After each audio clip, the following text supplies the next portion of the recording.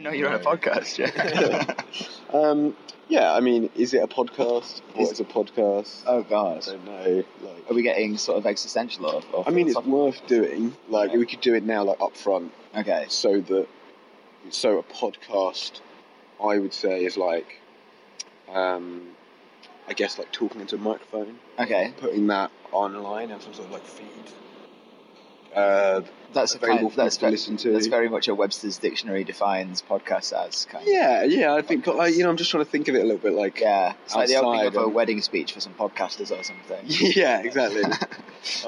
We should get like infiltrated in the like podcast society and like meet all the weird fedora wearing waistcoat doing podcast. Yes, the pocket watch guys. I did actually go to a podcasting workshop once, and it was so fucking weird. Oh, really? I'll tell this on mic, I guess. Basically, everyone there was wanted to do like This American Lifestyle like kind of podcast where right, they like sort of crimey kind of more like interviewing, mystery, finding an interesting person and interviewing right. And this one guy, and they all thought it was like really weird that I wanted to do a film podcast. I was like, there are a lot of film podcasts out there that are very popular. And this one guy who was doing it was like, I just want to do a show that investigates the darkest recesses of your mind. And I was like, fuck me. He literally looked like a skull with a ginger beer attached. And he just kept asking like really weird questions, like, what do you want to do if you want to interview someone about trauma? Jesus. I really want to ask people about their worst traumas. And I was like, don't let this guy do that. These are just the kind of things where it's like people like have these sort of conceptual ideas that they think sound great on paper, where they're just like, oh, it's going to be sort of esoteric and conceptual, and like we're going to really explore like the hidden psyche that no one shows to like it's like you're never going to get anyone to chat about that shit. Like, well, we as part of this workshop, we had to make like a 5-minute podcast interviewing each other, and he'd interviewed this girl who was next to him. And he'd like made her talk about how her dad left when she was 4 and stuff. And he like edited it so there was this like Boards of Canada track or something underneath, and it was like really ominous. And I was like, you're a dick. Like, and everyone was like, wow, that's so powerful. This is like, I was like, no, he's like forced a girl that he's just met. I haven't actually watched it, but like it just makes you think of like, is it the new Halloween film? It's like the main assholes in that are true crime podcasters. My girlfriend hates horror movies. I literally had to like kind of drag her in. To go see Halloween. And in the first scene, she's like, looking really uncomfortable, like doesn't want to be there, and then they're like, yeah, we're doing it for our podcast. And she just like lit up. She was like, oh, okay. And I'm assuming like the podcast is die a gruesome death at some point. Of course, yeah. It's great. Spoilers for anyone who's not seen Halloween. Yeah, Michael Myers does kill people. Oh wow. So we're talking. I mean, I'm here with Reese. I might as well introduce you now. Go for it. Yeah. Well, I'm here with Reese. Who are you? Hey, I'm Reese Handley. I am a film critic and general kind of sap that writes for One Room with a View and Vague Visages and a few others where you might see my name that no one can ever spell right on the first go. I thought you were Reese Hadley until like maybe 5 minutes. This is true, but it's usually like, it's not usually the surname people get wrong, it's usually the first name. Get a lot of interesting emails at the day job. Riots. Well, it's like even, I have this one lady who insists that the Y comes before the H in my name when it really, really doesn't. And no matter how many times I like change the colour or the font or underline it in my email signature, like she just continues to respond to it. Maybe you should put it in Wingdings and then she'd understand. She'd be like, oh, right. I always wonder if it's like a power play thing, like people being like, you've got a weird name, I can like show you how little I care about spelling it right. I feel like that is a thing that people do, right? People purposely like pretend they don't know who someone is. It's that whole thing with like, what's it, like if say like the person you're with, like your girlfriend's got a really hot dude friend and like you go up to him and she's like, oh, this guy's called, this is my friend Paul, and you go like, oh, what was it, Peter? And you'll be like, no, it's Paul. And like, whatever. Cool, Peter. Yeah, and you're just like, yeah, sure. Yeah. And it's like, it's sort of like a really like sort of insecure way to assert your dominance kind of thing. Yeah. And we love insecurity here. We do. On Judge Movie. We're here in that was my segue. Nice. We're here. We're back in the Grand Palace. It's a theatre that they've it's an opera house. They turned into a cinema for the Berlinale Film Festival 2019.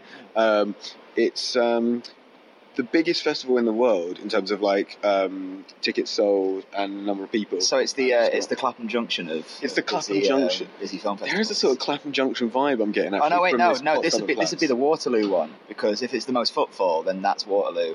All right, this is not a podcast about trains. This is a podcast about judging movies. We'll start one of those. Don't worry. That one's coming soon. Sidebar. It's in the sister network, Judge Trains. We're here. We've been watching loads of films, and so just thought we'd check in and talk about some interesting stuff that we've seen. What's stuck out to you? Oh, right. So one of my favourites? Sure. Yeah? Sure. Why not? Okay. One that's really stuck out for me, and you've spent a lot of this festival with me not shutting up about it since I saw it a couple of days ago, is this Chinese film by a lady who is called Zhang Zi, and it's called A Dog Barking at the Moon, and it's sort of this sort of kitchen sink, hyper realist family drama. It's about her sort of real family situation back in China, where her dad was sort of discovered to be having affairs with men by her mum, when she was a little child, but the parents stayed together because, being a homosexual is not a cool thing to do in China. And also, you're all tied up with these preconceptions of dishonor and and what it means to actually get divorced and that kind of thing. And obviously that's just sort of festered. And so the main thrust of the film happens in the present day. With the character who's the surrogate for the director sort of coming back home after she's moved to America and married a Western guy, and she comes back pregnant just to be around her family while in the run up to giving birth kind of thing, and the whole thing's just gone sort of toxic and manic, and the mum is sort of considering joining this weird divergent Buddhist cult that's definitely one of the more insidious cults out there. And this is all it's very lightly sort of fictionalized, and it is a dramatized version, but it sounds like it's sort of very true to life from what I understand from the director. And she did the whole thing. She was shooting while she was 4 months pregnant. She was editing maybe 2 or 3 days after giving birth. She was breastfeeding while she was syncing dialogue and stuff like that. And just getting the whole thing shot, because they filmed for about 2 weeks, maybe a bit more, in Beijing. And to do so, they needed permission off the Chinese government. And so you have to submit a synopsis of your plot to their culture bureau. So that they can be yes, these themes are acceptable. We are happy with this portrayal of China. And one of the big red lines that they have is sort of gay characters and gay themes and that kind of thing. They don't want that kind of stuff being made. And so she sort of fudged the synopsis to reference her dad's lovers rather than her dad's boyfriends. And sort of then went off and shot this whole film in open defiance of the Chinese government. And on top of that whole context, it is just the sheer craft of it, the artistry that has gone into it. It sort of slides back and forth between sort of past and present, sort of spanning decades to really understand these characters. It's so empathetic. Some of the imagery is it's always very sort of measured and classy in how it puts these things together, and very sort of evocative, and absolutely everything is in service of the more sort of general coherent purpose of the film. And it is, I've seen a lot of things that I've loved at this festival, to be fair, but this was the only one where it got to the end and I literally felt compelled to jump out of my seat and just give it a rapturous applause. And I think it was a public screening, and I don't think they were used to doing that, so I was just this weirdo in the back row, just sort of clapping. You were a maniac. Charles Foster Kane. Yeah. Absolutely. But yeah, I just absolutely went nuts for it, and that is quite probably my number one of the festival, and I just really hope someone who distributes to the UK and the West has clocked it. So do you think it has the kind of potential to be a UK? I think, and not even on. I could see it getting a small art house run at a free a Curzon or something. Okay. Because it just sort of it puts me in mind to sort of crossover Chinese films, something In the Mood for Love or something like that. Okay. I feel it's obviously dealing with pretty high. That's pretty high bar. Well, I would probably say it's she shows the promise to be hitting those kind of levels as well. Especially if she continues to develop as an artist. Yeah. But I was just I feel it's got that kind of crossover, because it is sort of it's ever so lightly westernized by her perspective as a Chinese woman who lives in Spain now, and the main character is a Chinese woman who lives in New York and that kind of thing. Right. So it has this kind of cynical eye on Chinese tradition and that kind of thing. It's obviously very sort of reverential and very sort of respectful and very empathetic to its characters that live in China and will always live in China and that kind of thing. But it does have this sort of more analytical eye, where you're not getting like the bad taste of like, oh, Xi Jinping approves this message kind of thing. Yeah, right. And it does just have like just the level of cinematic craft in it is something that like movie nerds are going to be like sort of like jumping up and down about. It was I thought it was a real shame that it didn't get a press screening, and like I had to go to a public one, because like that means there'll be an awful lot of critics that just like kind of didn't bother, and it's not going to get the airtime. But yeah, I'm hoping that like me and maybe anyone else who can shout about it will give it enough of like a push. I feel like China's been quite a dominant presence at the festival, and especially made the news because Zhang Yimou's film about the Cultural Revolution got pulled from competition at the last minute. 1 second. And so that's been quite controversial. Apparently, it's like not got through the censors. There's also been films like So Long My Son that's probably going to... Well, people are touting that to win the Golden Bear. By the time this is released, we'll know what actually won. Which I Congratulations or commiserations. Yeah. It depends what happened. That was the best competition film that I saw by a long way. Yeah. That's this kind of 3-hour-long, I guess, family saga over about 40 years that goes back and forward through time. It's quite episodic. It's all centres around the death of a child, and it's so episodic that it kind of each piece stands by itself, but slowly kind of informs the other moments, and you said the payoff's in the back end as well. The payoff is totally in the back. Like for the first 2 hours, I'm watching it going like, this is obviously brilliant craft and really great acting, but is it really kind of justifying its length and the scope? But like the payoffs keep coming in that last hour till this sort of Correader kind of way of like just piling like the accumulation. And it uses the structure really well in that case, because there'll be a massive bombshell and you're like, oh my god, this is like informed everything that we've known, and then it will go to a flashback that undercuts that, and you're like, it's so skillful in that regard. The editing was like really, really solid. Amazing. That's worth checking. I don't know what kind of release that's going to get either. Maybe if it wins the Bear, if it wins, it might get a bit of a push. Yeah, it could turn up at like another festival somewhere and that kind of thing. Yeah, it'll definitely do the festival run. But it's a miserable, very long. Yeah. See, this is like difficult. What's it? Dog Barking at the Moon is sub 2 hours, which is always quite nice. Absolutely. Yeah. It just sort of plays. Probably it hews a bit closer to like mainstream sensibilities, and that like it has a clear beginning, middle, end, and then has sort of like the vague kind of structurelessness that like tends to happen with more Eastern cinema and that kind of thing. Yeah. But yeah, I think it honestly has crossover appeal, and I really hope that like I get a chance to see So Long My Son as well. To be fair. Because you've been singing its praises since you managed to get a sit down with it. So yeah, that is really great. And there's been other ones as well. I mean, we've seen The Shadow Play. We've not had the most consistent relationship with China at this festival. Yeah. Well, I think The Shadow Play has its pleasures. That's a kind of cop drama, I guess. It's going for this kind of Michael Mann heat. It's very sort of like corruption really goes all the way to the top, kind of. It is. Yeah. I mean, talk about the scene. Do you want to talk about the scene? The knife, the scissors. The scissor scene, the scissoring. Talk about the scissoring, yeah. Oh my god. So yeah, this film, to be fair, we had a rollicking good time with. There were points where we've probably both kind of drifted away. I was going to say, you had a solid nap, but like didn't miss a single important beat the whole time. And this film is just absolutely sort of, it goes from being possibly one of the dirgiest, most boring things I've ever seen to then immediately changing gear into being one of the most preposterous and imaginative at the same time.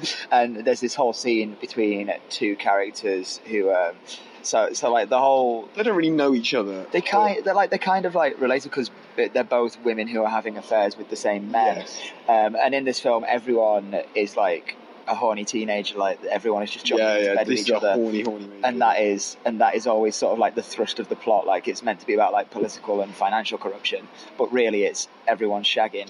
But it's not kind of making like a point of that either. No. It's just kind of incidental. Everything's just there. But this scene comes fairly late in the game. I'd say it's within the last like 45 minutes or something. Maybe. Something like that. And it's these two women in a car. They're both sort of like, they've both sort of like come to an understanding that they know who's doing what and who's like blackmailing who and all this kind of stuff. And the one in the passenger seat So I can't remember how it like triggers, but she just flips a lid at some point, and she grabs the wheel of the car from the driver and just sort of like starts yanking it and screaming things like, "We're going to hell together. If I'm going to die, you're going to die." And this goes on for a good like minute, 2 minutes, and the car is just like still on the road. It's just like kind of like it's because the car's not like speeding or anything. It's just kind of trudging along and like sort of swaying back and forth, like just like crossing into the other lane and then coming back. But eventually, that's the thing as well, isn't it? Because she packed the scissors into a backpack or a handbag.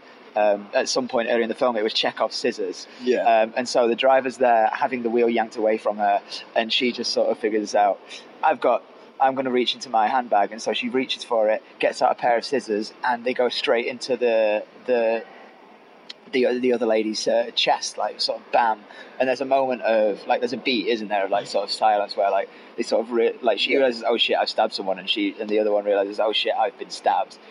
But then it just starts up again. It just carries on. It's like, and they're still just driving the whole time. They're still just like tearing down the highway. It just goes on and on and on until eventually the car crashes, and that sort of sends the lady with the scissors in her chest lurching forward. I'm sure she stabs her like several times. I thought it was like a single sort of. No, there's a couple of stabs, I think. Right. I think she stabs her once, and then she stabs her again, and it goes the whole way through her. Because everyone in the audience was like, the scissors go all the way through her when the car crashes, because she hits the dashboard, and then the scissors like pushed further, and apparently that is like the death blow kind of thing. We're going deep on a movie that literally no one will ever see, because this film will not see the light of day. It has no real merit either. Like we just like there were certain things in the edit that I was quite enjoying. Like it would like give you like half of a scene and then like go to something else, but with this kind of relentless pace. That was its problem though, because I didn't feel like it stuck with the characters at all. No. Like, they were all just like absolute shells of people. It was at its best when it was doing that to like inform your like your perspective on like the city, where it would show like, you know, some workmen, and then it would show a news reporter like rustling through the streets, and like then it would keep cutting around, and you get a real sense of like life in this city. But then when it actually focused on any characters at all or any storyline, it was just so convoluted. And I think what makes that sort of like not work as well is that they seem to have like an elementary school understanding of how politics and business and like public administration and police procedure work. Because it's like, you know, you say it goes all the way to the top, but it's just like, oh, here's a corrupt business. It doesn't take a larger like view of it. Because it could never suggest that like the entire Chinese government is corrupt. Exactly. Because as we know, we saw the seal of approval at the start of the screen. Everyone applauded at. Yeah, I mean, it's interesting. You kind of wonder like how certain films like actually get kind of chosen by the festival by Berlin. What is the criteria? Obviously, there's all the different strands. Similar to most festivals, I guess. There's a kind of more experimental one. There's a competition. There's a lot of big movies. I mean, there's been stuff like mid-90s by Jonah Hill and Vice. Was that in Panorama mid-90s? I think. Well, the thing is, they're not the festival, if you know what I mean. No. They're just. That was like the first film that we all saw together, and it was a fun time. We had a fun time, and then. It sort of disappeared from my memory the further along the festival I've got. I don't know if that's a festival thing, but there's certain films I've seen like on the same day that continue to stick out and that kind of thing. I think, and it does feel like because it's like it premiered at Toronto like so long ago and that kind of thing, that it is sort of like not really part of the Berlin conversation anymore. You're like, what is it adding by being here? Just a little bit of star power, I guess. Just like a chance for people to see Jonah Hill's film if they haven't got round to it at a different festival yet, I guess. Yeah. And I think it's just before releasing, like the European release. I think that's what I'm saying. I feel like it was put here more as like just part of the press tour of the film. It was just like, oh, we can go to Berlin, and I don't know. There's been like I guess because it's such a broad festival, like it has to have a bit of both. It doesn't excite me that much.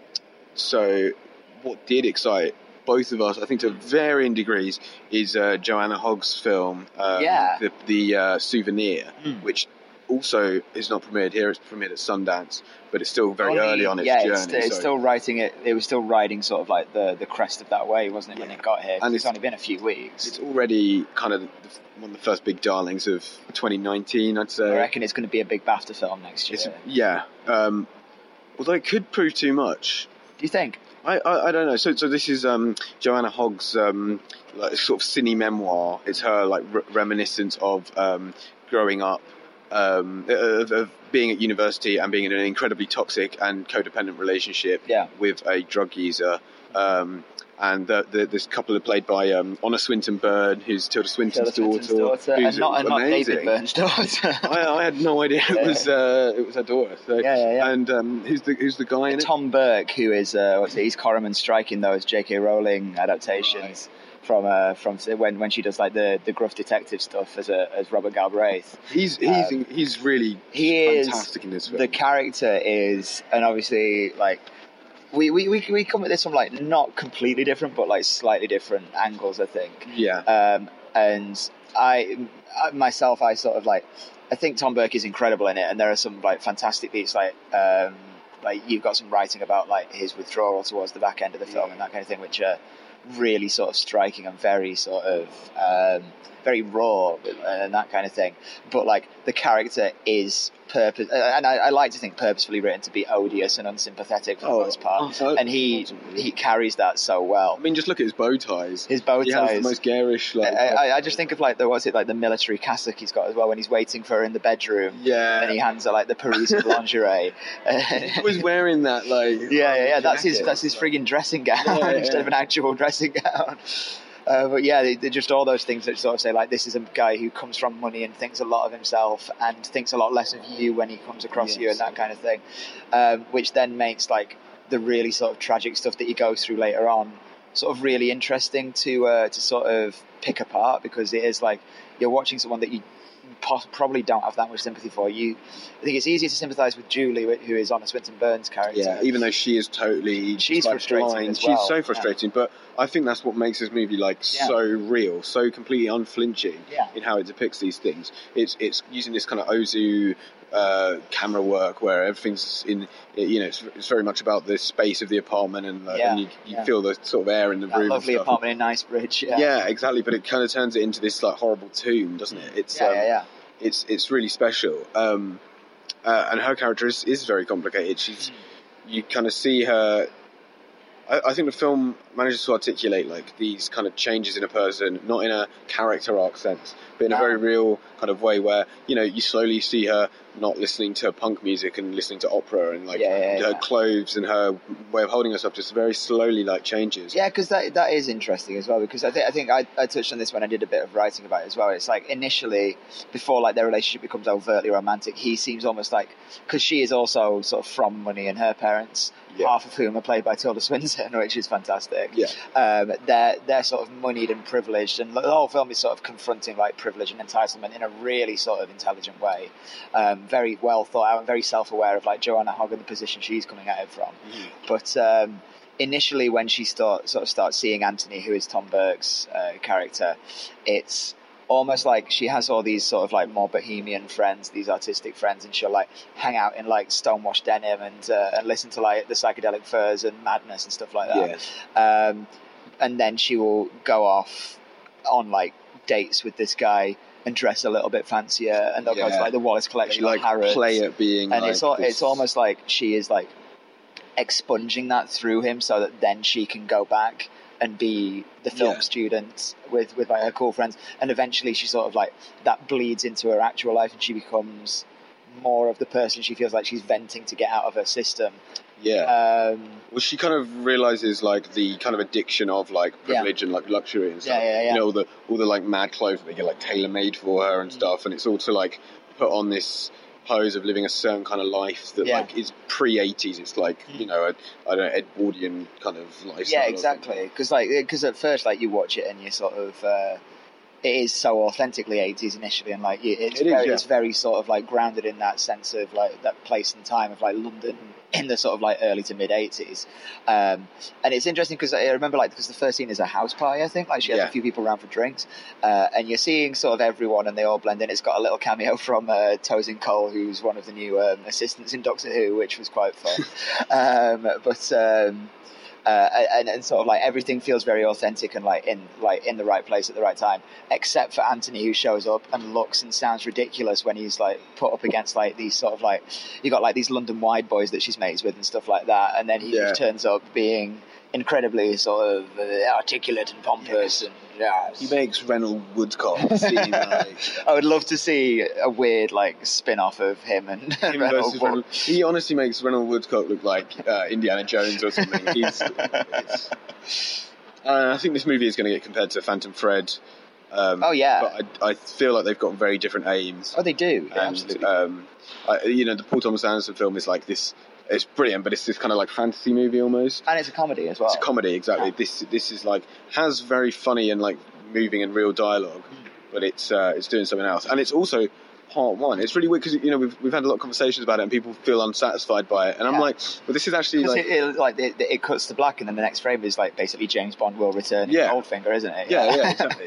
Yeah, it just like tells you like part 2's coming. So they're filming it this year. Are they filming it this year? Do you know? I think so. Yeah. So I can't remember who it was, but someone suggested that there's someone quite famous who's going to be in it as well. Like they've got a new person being introduced. Well, Tom Hiddleston's been in all of the previous Joanna Hogg films, so I wouldn't be surprised if it's him. Right. But it's some way. I think it's someone in that wheelhouse, like a very sort of like another posh sort of eating bloke, sort of coming on in like from the Cambridge Footlights or whatever. I mean, it really. I don't know. It just. I found it terrific. But I think there's knowing that there's this whole other half of the story to come. Yeah. I think.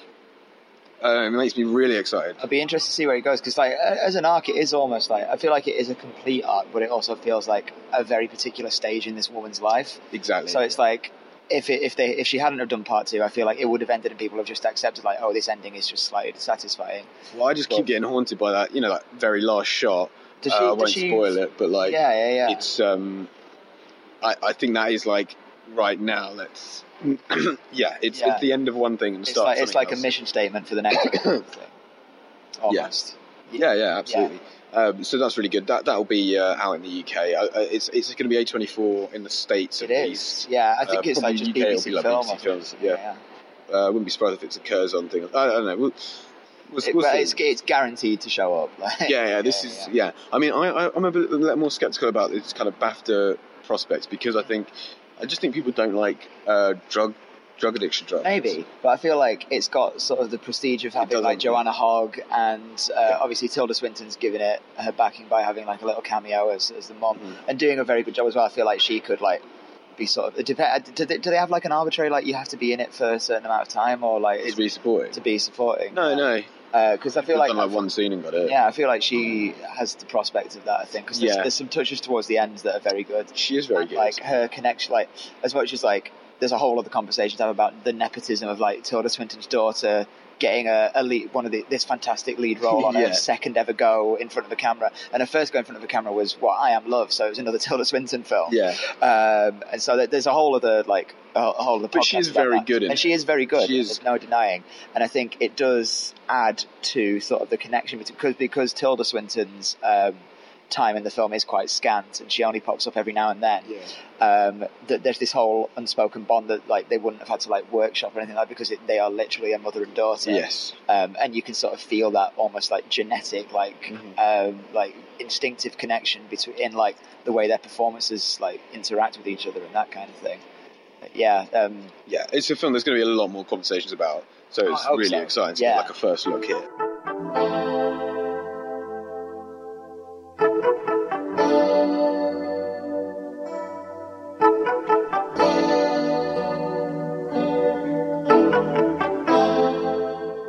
I'm here with Carmen. Hi, I am a features editor at One Room with a View, and I also write for The Skinny and Screen Queens.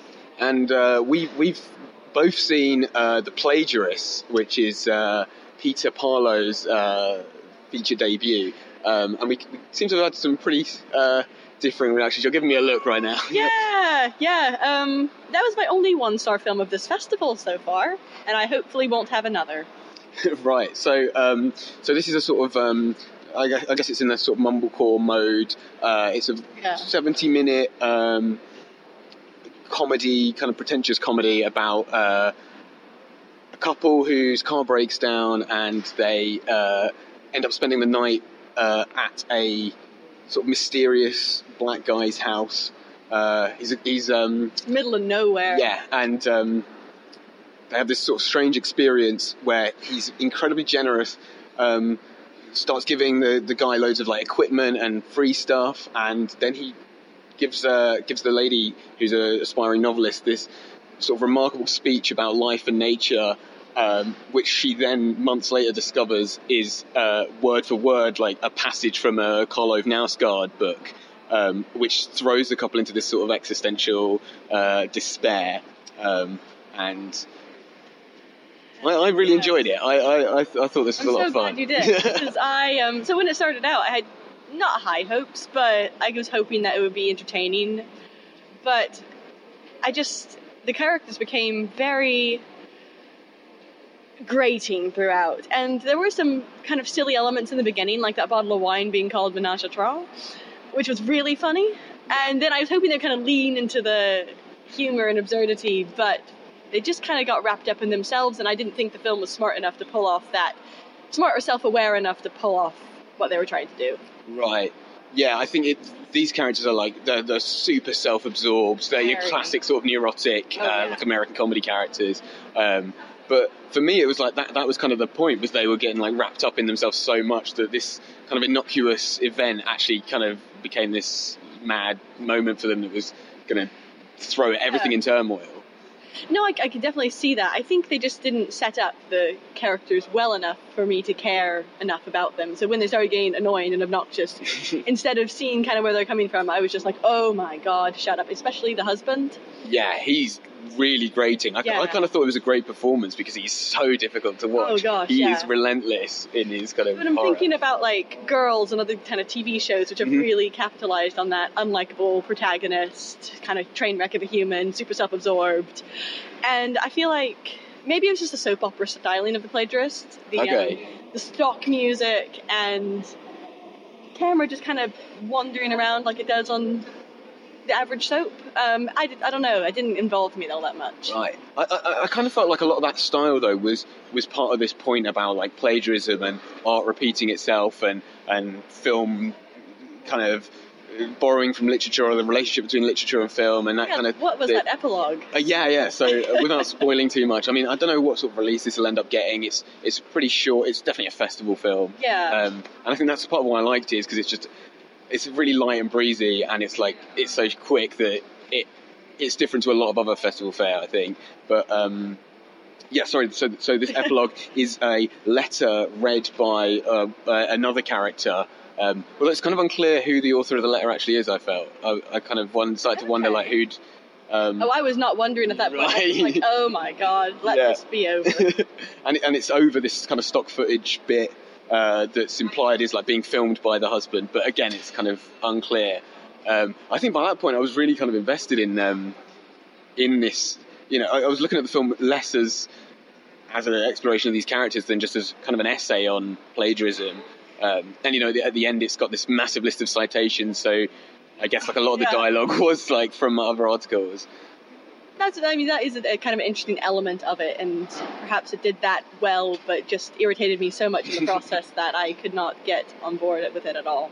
I think one thing that really threw me off was the wife's reaction to finding out that the man who they'd stayed with like 6 months ago had plagiarized this whole passage. And obviously that's a really kind of odd thing to do, to go on this huge speech and not give it any citation, or not, you know, just who kind of does that? Yeah. Who learns like a huge block of text? Yeah. Who doesn't say, oh, it's not mine at the end? But I think her reaction was so big, and that kind of pushed it into I can't believe anything now. Maybe it worked for you, but yeah, I felt like it wasn't.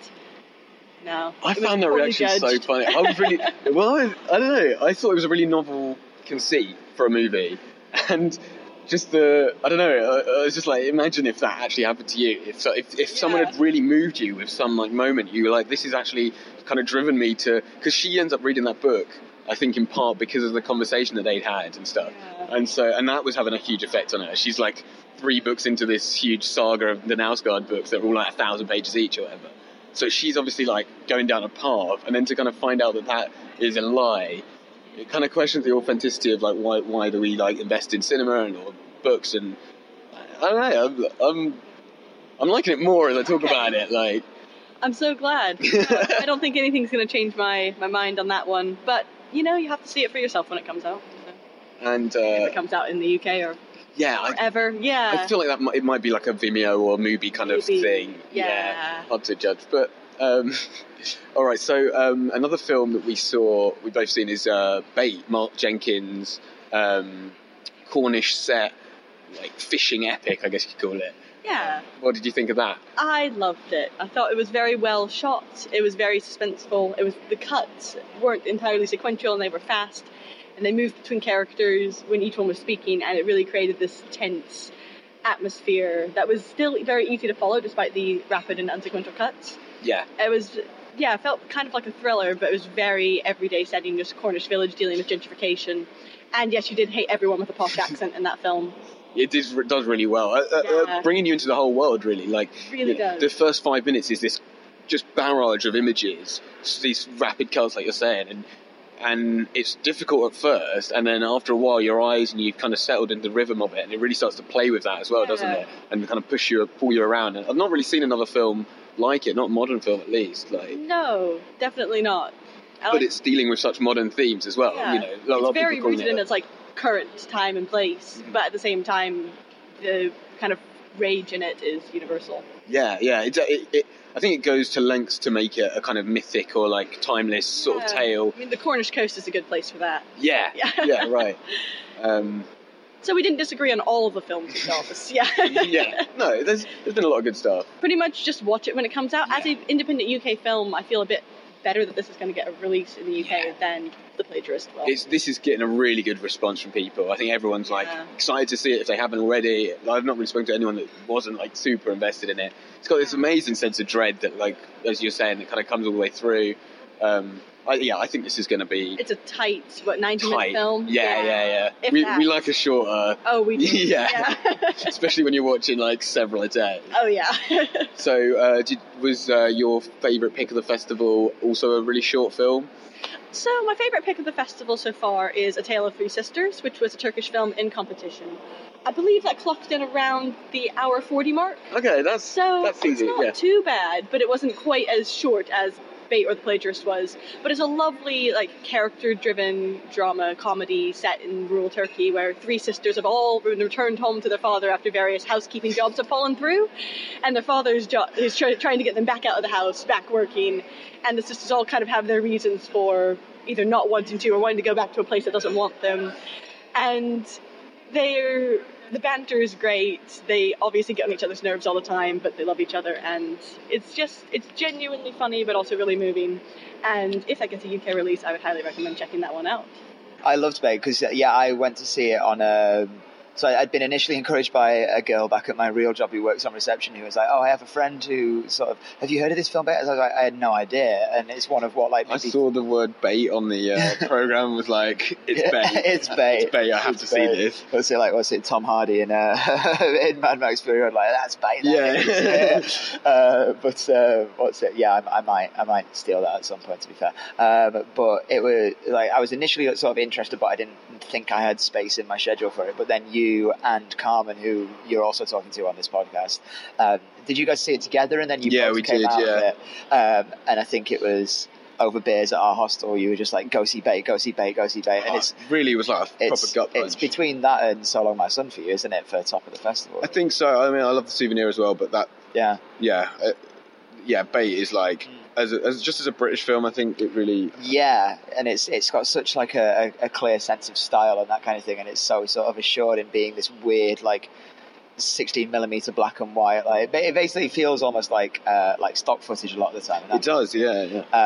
And because it's so old-fashioned the way it's put together, but it's so sort of modern and prescient in the themes it's discussing. In like, people are pegging it as a Brexit film, and it certainly does like have an element of it, and it definitely helps that like he threw in like a little radio bulletin where they're discussing like chlorinated chicken or something like that, which is just on in the background as like the middle class family in it are just like swanning about like prepping their Airbnb for guests and stuff like that, but it does just speak to sort of like a wider thing that is very much the kind of shit that I go in for in these things. It's like regional identity, and like, because you get so many, like, the world's impression of British films is always quite London set or like very like period drama centric and that kind of thing. And this is like so specifically about living in Cornwall, living in a fishing village, and like having, you know, like middle class and affluent tourists like encroaching on your space, and it's sort of like, and genuinely believe that they are part of that community. Well. We are part of the community. We are part of the community. Like, he says it like every single time. Like, what's it? The main character like goes to confront him, doesn't he? Yeah. But I was definitely impressed with Bay, and I'm very glad that I took yours and Karma's recommendations to go check it out. I think it'll do well in the UK as well. I think I think so. At least on on the art house circuit. It'll be small, but it'll be solid. I think it'll be small, significant. Maybe a few like technical categories or something when it comes to like awards season. We'll see. Yeah, I mean, I'm sure Mark Jenkin will like do a tour with it and get a lot of eyes on it, so that should be good. Yeah. Hopefully that'll be like a London Film Festival appearance, I'd have thought. Unless it's out before then. Yeah, unless it's released before, I think it's more or less guaranteed for LFF. Yeah. So what other ones are there to talk about? What else have we seen? seen? Because it feels like I've seen so much of you, but we didn't actually see that many films together. Yeah, maybe not. Yeah. We've both seen the Agnes Varda Swan song. She said now this is her last one, which she did say 10 years ago. But she said it for Beaches of Agnes, didn't she? Yeah. But now she is 90. So this is another... I know she was 80 then, so it was still... Yeah, exactly. She's amazing. She's an amazing person. It was definitely more of a keynote speech than a film. It is. So it's her kind of like talking about her life in her films and like her technique and what kind of drives her with certain projects. It's... I found it quite slight, but I enjoy, Agnes Varda. She's so charismatic, and like I love watching bits from her movies again. So and it was fun, sort of like having the ones that you have seen, and sort of like seeing sort of her take on those kind of things. Like before I came, like knowing that we were going to watch it, I got myself finally around to like La Pointe Court and Le Bonheur and some of like the earlier ones and that kind of thing. Because to be fair, I've only come round to Agnes in the past like year or so. Like I started off with Faces Places with JR when that came out, and which is kind of a good starting point for her. I think I've seen a couple of her documentaries when they did the season on Mubi as well. Okay, like the really sort of like abstract ones where I did see the one that they talk about in the film where it's like all on her street, like her home street. Where it's like she's in the butcher shops and like the patisseries and stuff like that, and that was really good, but very sort of separate to like her fictional oeuvre, I think. I mean, I love The Gleaners. That's The Gleaners and I is my favourite one. It's this kind of realisation she has that like that she's a gleaner herself, and like that's what filmmaking is. Because that one comes up in this film as well. And I think this is what it was good for. It's like, because I think a lot of sort of younger film nerds at the minute are getting into Varda as a director, and even just like getting into her as a personality. And like it was like, say we sat down with a couple of you where we were like, are you excited? Like, yeah, I love Agnes, but I've never seen any of her films. Yeah, they just and I think it is actually quite a good sort of jumping off point to sort